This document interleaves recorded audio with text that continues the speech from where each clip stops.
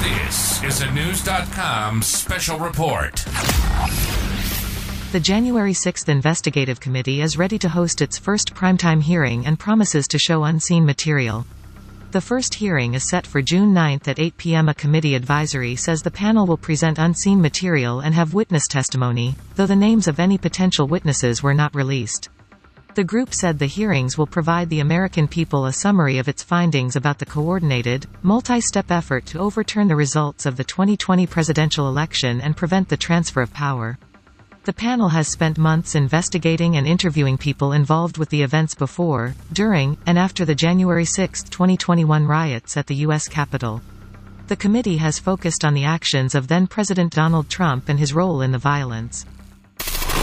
Knowledge. Unfiltered. News.com. News.